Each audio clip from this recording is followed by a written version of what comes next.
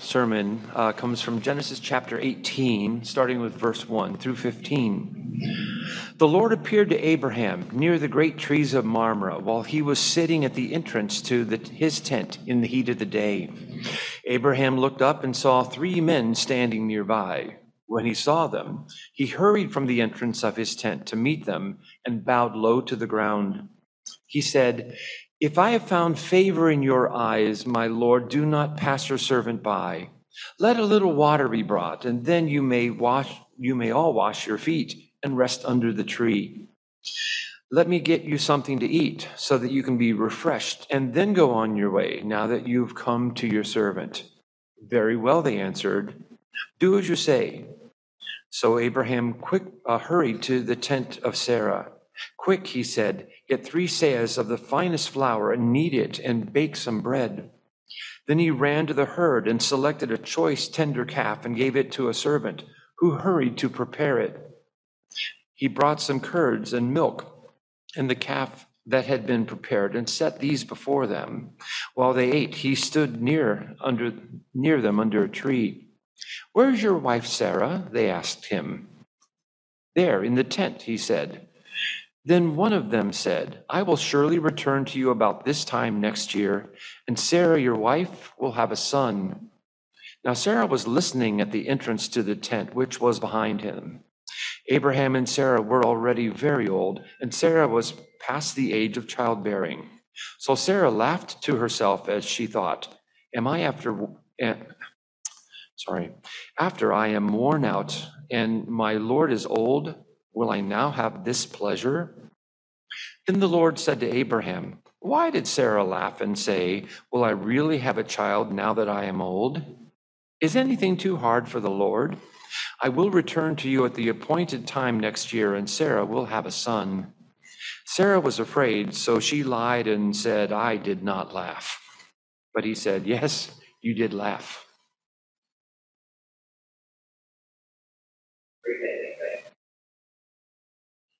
Who's familiar with this story?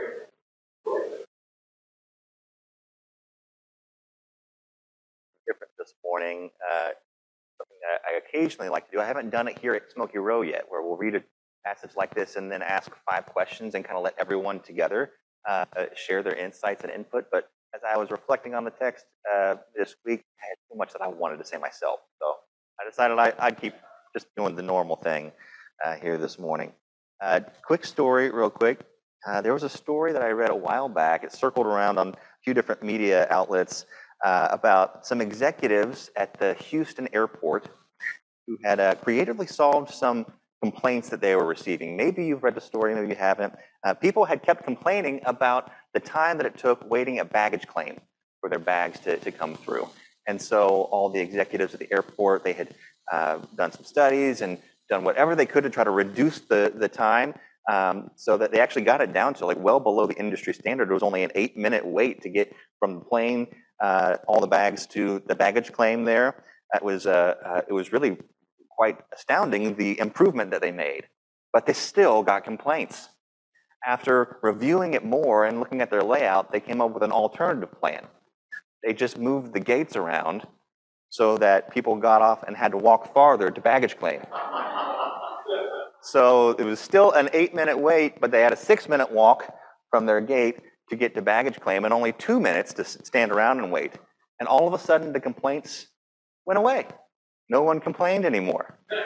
Turns out there's something significant about unoccupied wait time, right? When we're just standing around waiting for things, that feels worse than when we're actively moving through some things.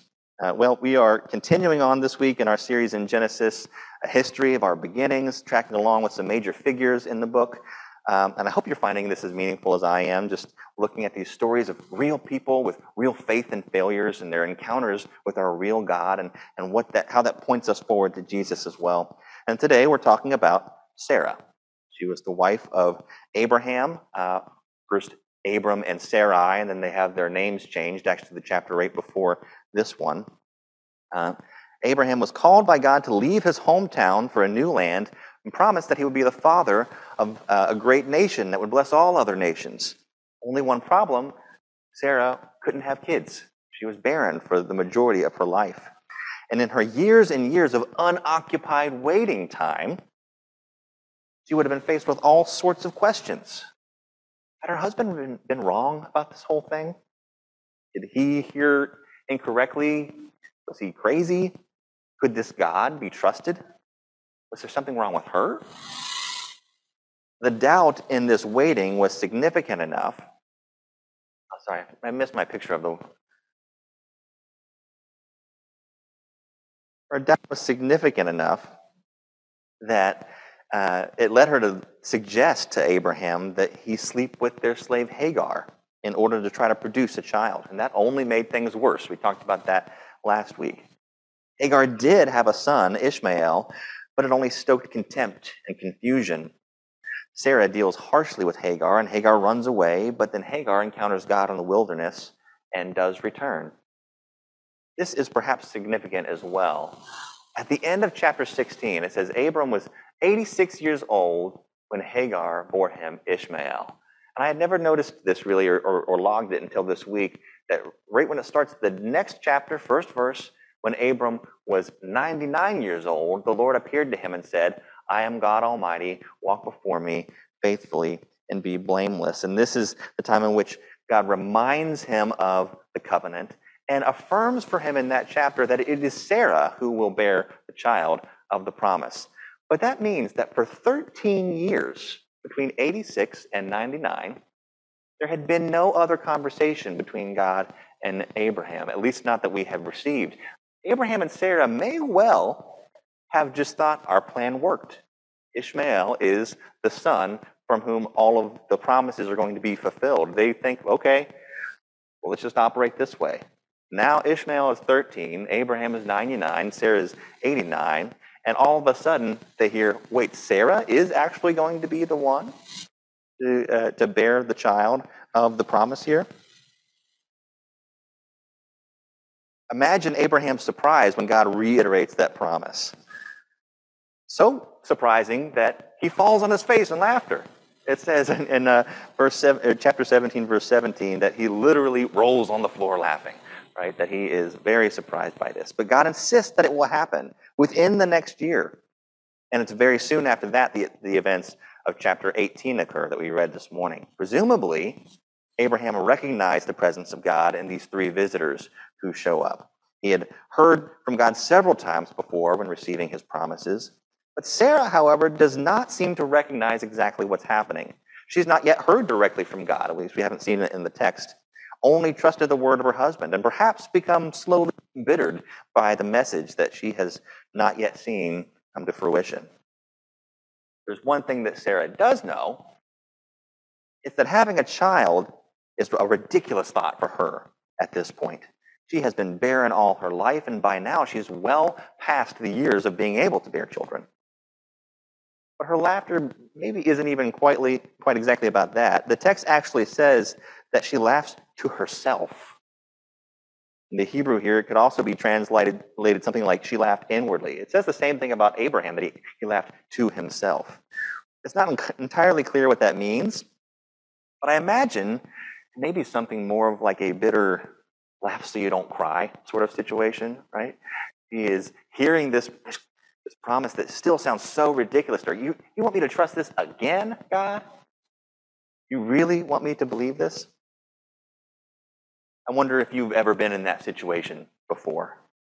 Ever been disillusioned about God's promises, or a truth maybe that he's spoken over you that you thought he had said in the situation, but it seems like it's just not coming to happen. Maybe it's kept you from believing altogether. Maybe not. Maybe you've had a wound or an ache that you've closed off in your heart because it was just too painful to leave that door open in hope. That's where Sarah is here right now. And I think we learn some things from Sarah's life that can grant us hope and draw us into worship. So I just want to offer a few observations from this text. The first is that God condescends to and subverts our cultural expectations. That was interesting reflecting on this. He obviously shows up in ways that Abraham can notice that this is God. It's symbols and appearances that in some way, shape, or form, It doesn't completely blow Abraham's mind. He's able to to understand what's happening, but he is also able to recognize that this is God. Also interesting, you see some of the cultural expectations here of the visitors and God speaking to Abraham. Don't speak directly to Sarah first. For all this time, they still are talking specifically to Abraham. That would have been pretty normal in the patriarchal culture. But it is interesting that in this whole interaction, that God goes out of his way to articulate and talk about this laughter of Sarah's from the other room that was presumably pretty quiet and call it out so that he is acknowledging her and speaking to her.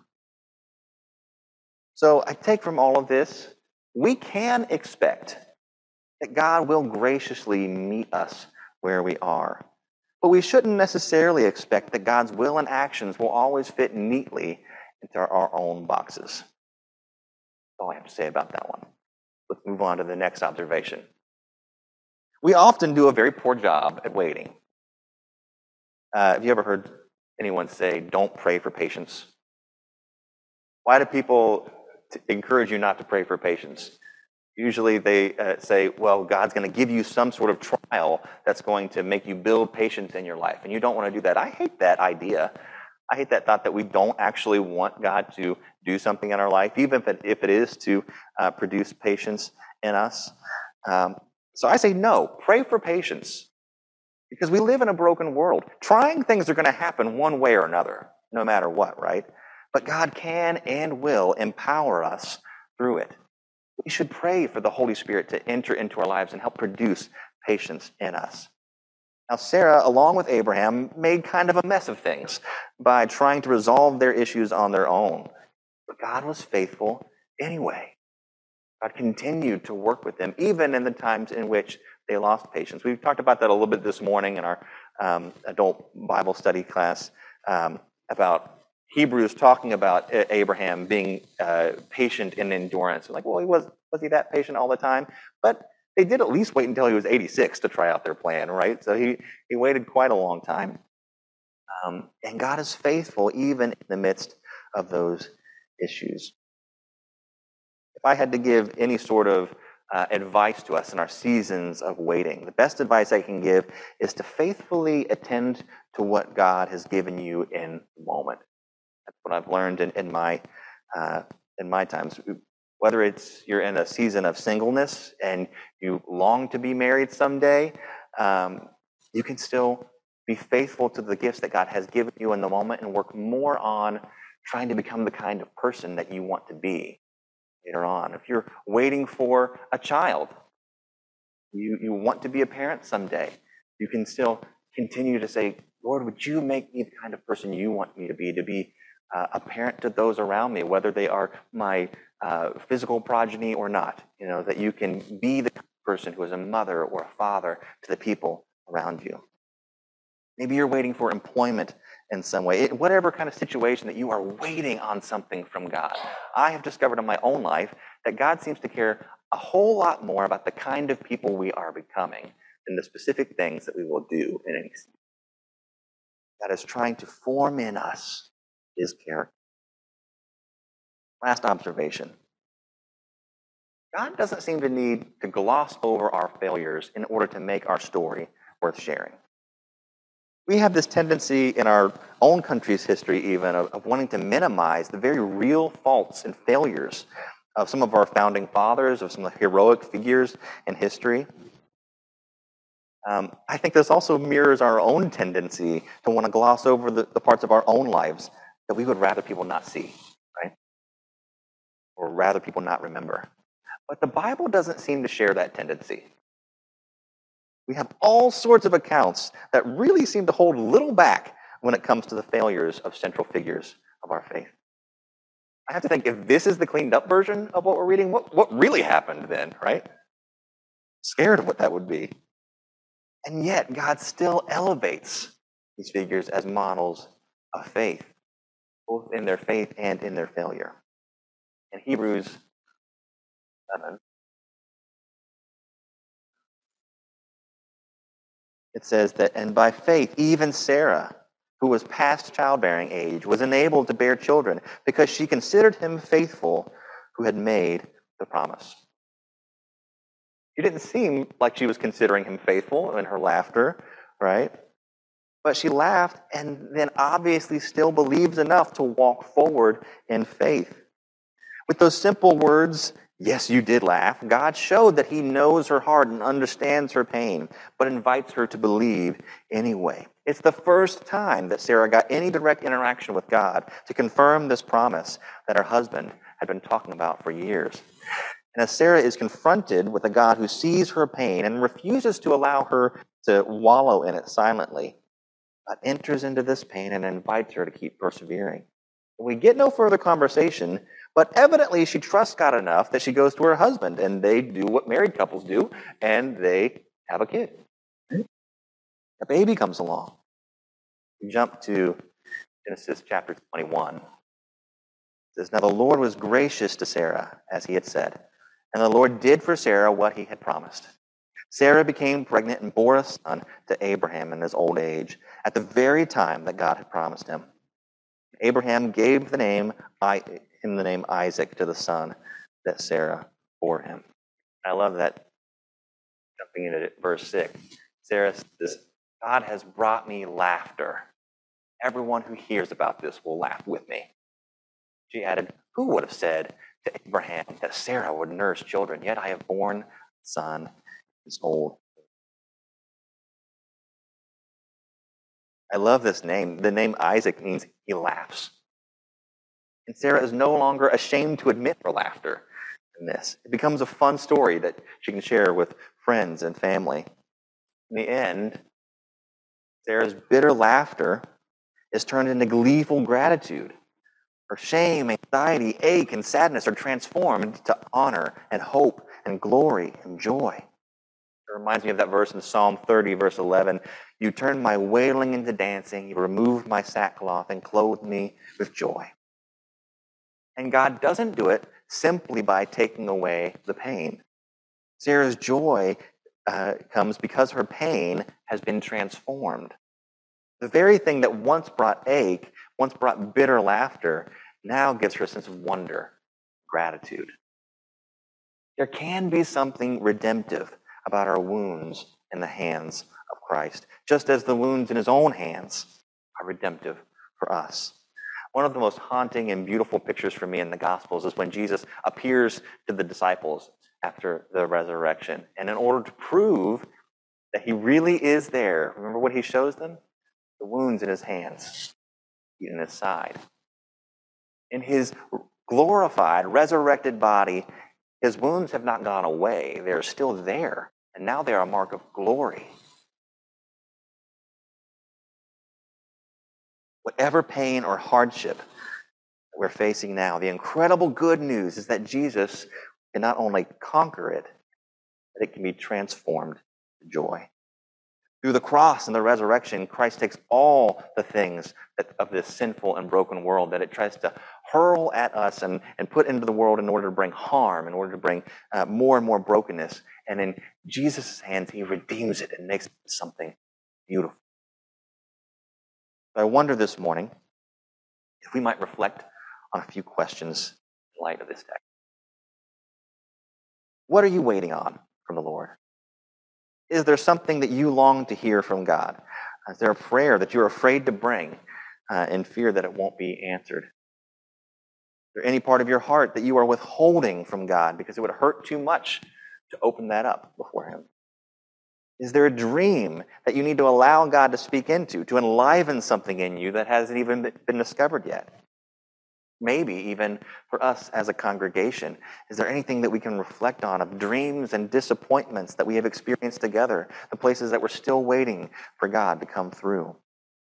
As we offer our praises to God during this closing reading and song, let's open our hearts to him and let God speak to us, whatever he might have. Lord, we just thank you. We thank you for your goodness. We thank you for the ways in which you have over and over and over and over and over and over and over again, always, continually showed your goodness to your people. The that you have proven faithful even when we are not. That you have proven to be a promise keeper. Even when to us, sometimes we wish you would move a little faster, you move exactly the timing is appropriate. Lord, we do pray for patience. We pray that you would give us hearts that are long-suffering. Give us hope that endures.